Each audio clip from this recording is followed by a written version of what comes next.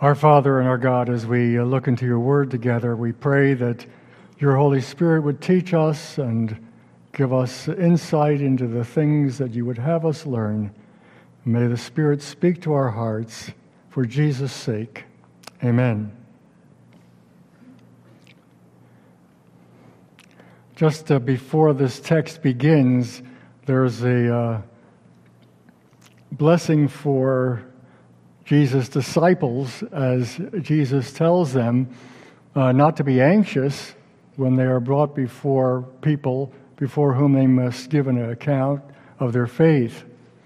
And it's a wonderful promise if you've ever been nervous about sharing your faith with someone who may be hostile. It's a great text to rely upon, and it had a special relevance for my life when I was a new Christian and called upon to give a defense for my faith in Jesus before my hometown synagogue in upstate New York. I was a fairly new Christian, and I hadn't spent enough time in the Scriptures to know them well enough to be able to be fully articulate in terms of what the Scriptures taught about the Messiah. And yet the invitation was such that I really couldn't turn it down. And so I found myself before a synagogue of about, at least 200 people, being told to give a defense for my faith. And I'll tell you, friends, it was really a miracle, because I just, it was like a fountain. I just began to overflow. And I'll never forget that, because it showed me immediately that Jesus' word was true, that he wouldn't allow you to be left in the lurch, but that he was always with you to help you. But now, as a total non sequitur, there's this chap in the crowd who cries out, this interruption, he says, teacher, or he says, Rabbi, which is my teacher. Well, that's a good way to address someone whom you are looking to for advice, but apparently he's not looking for advice at all. The rabbi, actually in Jesus' day, as even in more modern times, was equipped to tell you what the law said. He was an expert in the law. And that was his primary function. He didn't make hospital calls. He didn't get a prayer group together for you when you were sick. That was not his business. It was to tell you what the law said. But this chap, while he addresses Jesus as my rabbi, Rabbi, says, tell my brother to give half the inheritance to me. Well, Jesus responds, man, not an affectionate address. Man, who made me a judge or an arbitrator? Arbitrator is literally a divider. And Jesus didn't come to bring property to men. He came to bring men to God.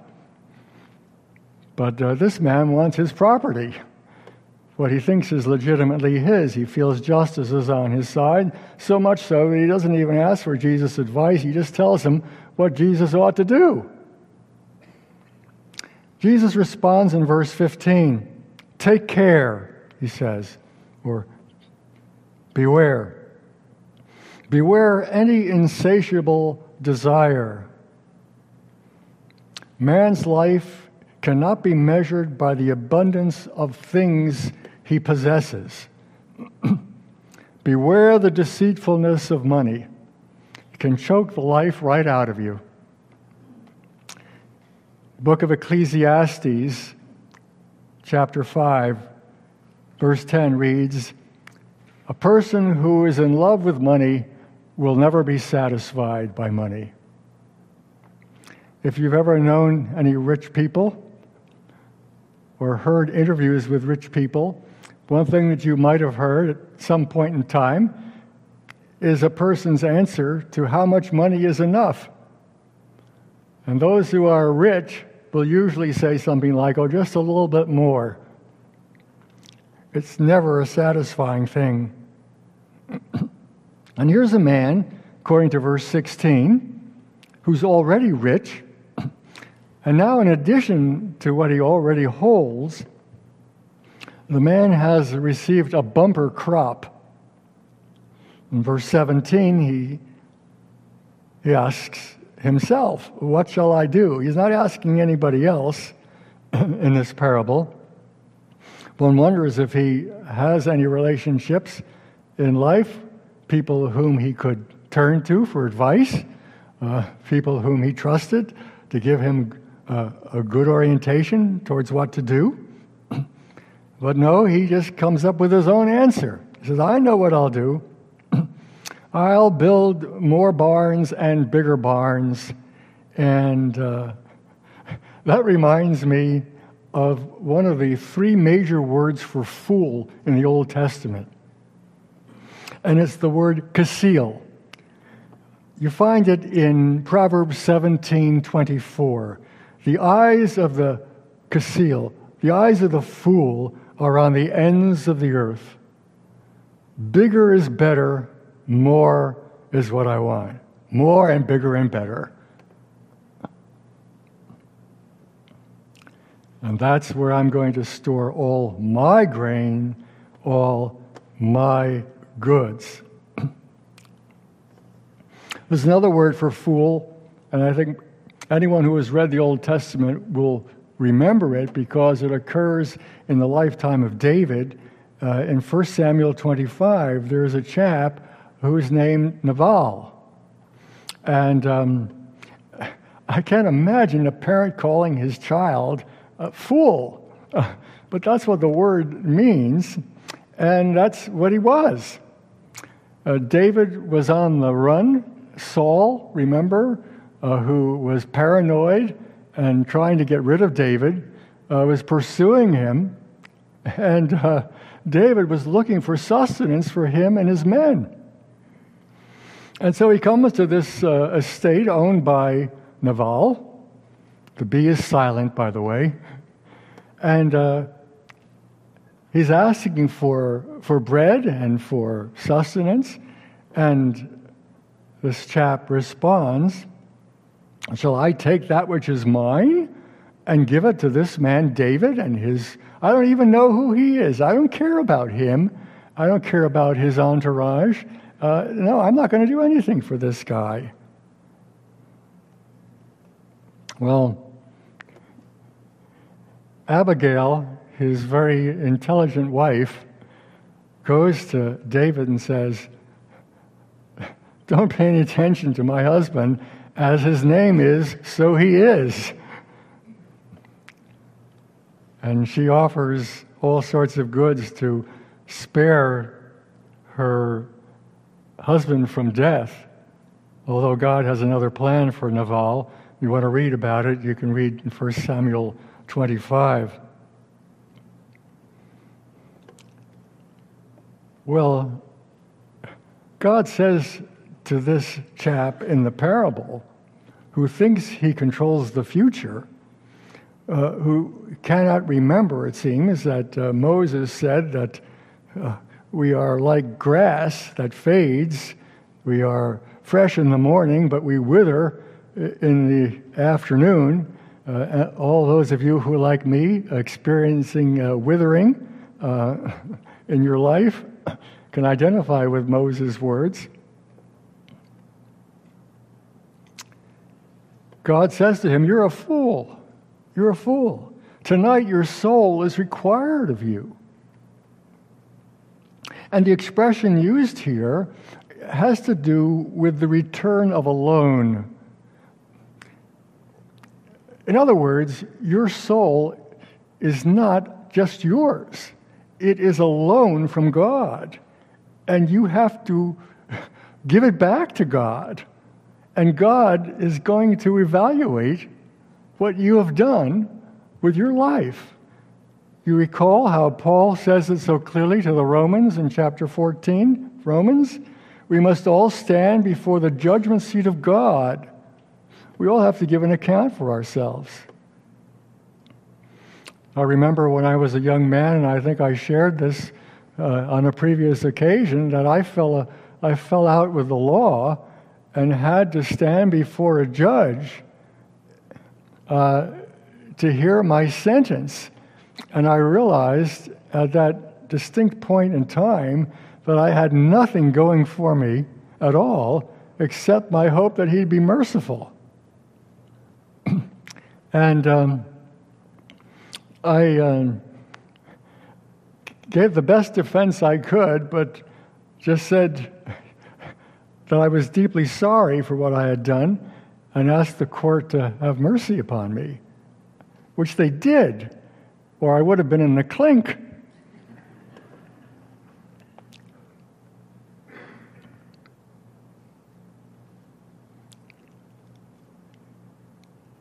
There's another word for fool in the Old Testament, which bears upon what I have just been saying. And it's in Proverbs 14, verse 9.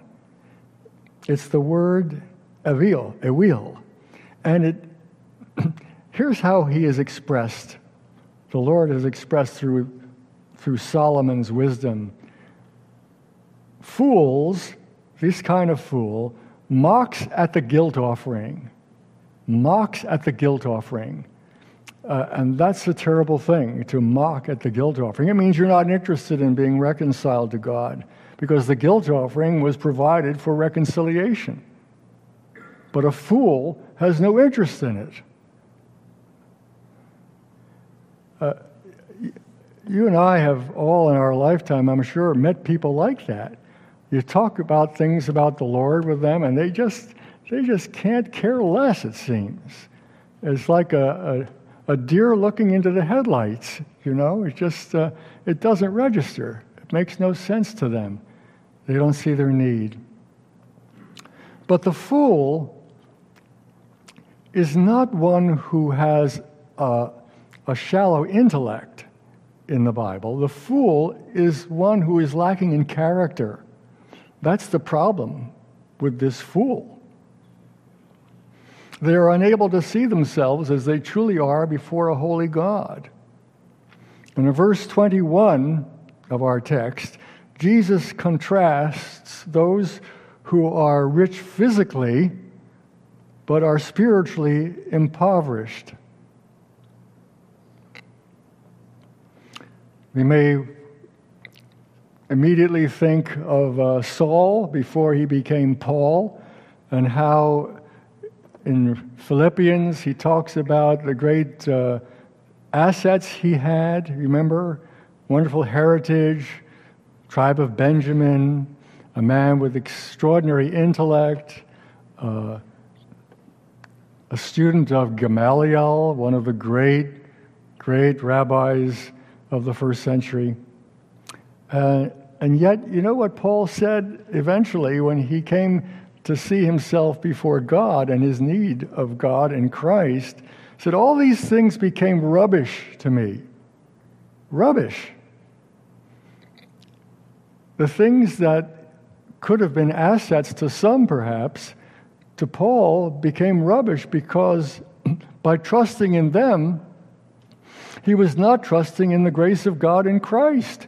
And he wasn't prepared to stand before a holy God. He wasn't prepared to give an account of himself before the Lord Almighty. In Romans chapter 7, he talks about his life, and he says, sin produced in me all kinds of covetousness. All kinds of covetousness. That's what the law does. The purpose of the law is to show us our sin. And he cries out, he says, "Oh, wretched man that I am, who will deliver me from this body of death?"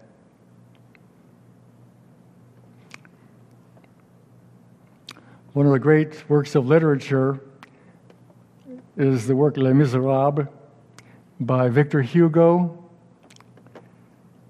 And what a character is this Inspector Javert. Inspector Javert, who spends his life pursuing Jean Valjean for a crime that the inspector says must be punished. And he is so wrapped up in the law that he can't see mercy or grace or anything apart from the law. And it's fascinating to me how Victor Hugo, in the final scenes of this great work, has Javert saying, "What a miserable man I am!" Shortly after which he takes his own life because he can't get outside of the law and what the law demands. The Bible is quite sparing when it uses the word fool. There are only two major references to fool in the New Testament. And one of them is the text we are reading now, where God identifies this self-seeking man as a fool. The other is in Matthew chapter 25, where there are 5 foolish virgins who don't bring oil sufficient to wait for the return of the master. What it comes down to is they didn't really take Christ's coming seriously. And many are like that today. You don't hear it often enough that Christ is coming to take us home. And he could come at any point in time, right in the middle of this service, he could come. And we would have to give an account for ourselves. And only a fool would make his case based upon justice in the raw sense of the word. Perhaps you're familiar, to some degree at least, with Shakespeare's Merchant of Venice. And there, Antonio, who is the merchant, speaks to Shylock, who is demanding justice. And Antonio says, "Though justice be thy plea, consider this, that in the course of justice none of us should see salvation." In the course of justice, none of us should see salvation. And he goes on to say, "We do therefore pray for mercy." We pray for mercy.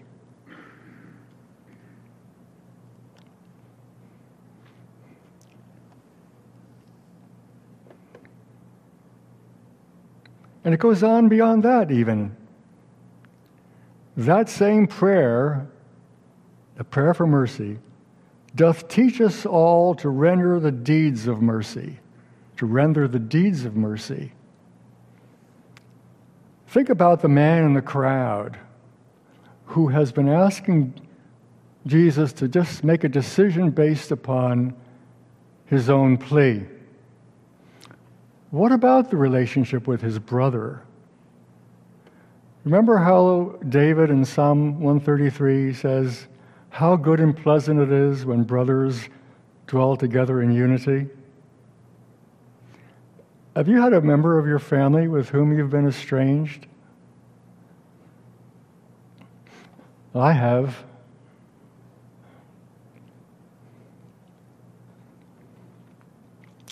Jesus always brings the issue to a higher level.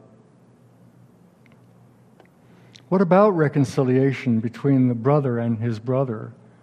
David would appreciate that. You remember how David's oldest son, Amnon, was killed by Absalom. He knew what it was to have a distraught experience because brothers couldn't relate to each other. But in Psalm 133, he says how good and pleasant it is when brothers dwell together in unity. It's like the precious oil descending upon the robes of a priest. It's like the precious dew falling on Mount Hermon and then descending upon Mount Zion. The Hebrew uses the word descend 3 times because David recognizes that this blessing of unity comes down from above. It's not something you can do yourself. Unity with God, reconciliation with God, is a blessing that comes down from above.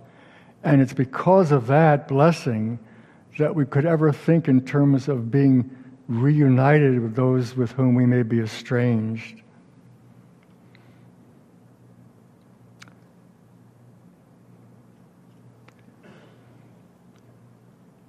There are 2 wonderful bookends to the text that we have been studying this morning.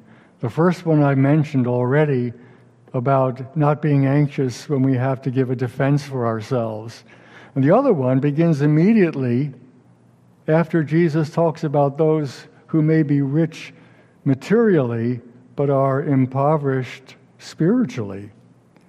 Jesus says, do not be anxious about your life. Do not be anxious about your life. It's not the only time he says that in our New Testament texts. Many of us live anxious lives. And yet, Jesus says, no, don't be anxious. The same God who gave his Son to die for you, and who rose again for you, and who prays for you all the time, is the God who will never forsake you or leave you in the lurch. The world can give you certain things, power perhaps, a certain amount of wealth if you work hard enough for it, even a degree of happiness, although it's short-lived. But it can't give you what only God can give you: love, joy, peace. Part of the fruit of the Spirit, isn't it? Love, joy, peace, patience, kindness, goodness, faithfulness, gentleness, and self-control. The Apostle Peter talks about our inheritance in Christ, and he says in the first letter that he wrote, the inheritance to which we are born is one that nothing can destroy or spoil or wither. It is kept safe in heaven for you and will be revealed at the end of time. Victor Hugo, the author of Les Miserables, said, true happiness is the conviction that we are loved in spite of ourselves. Loved in spite of ourselves. And that's the gospel. And that is how to become rich in things that really matter. Jesus became poor, the Bible tells us, that we through his poverty might be made rich. All riches are to be found in him. As Paul himself said, in whom are found all the riches of treasures ever to be found. They are to be found in Christ.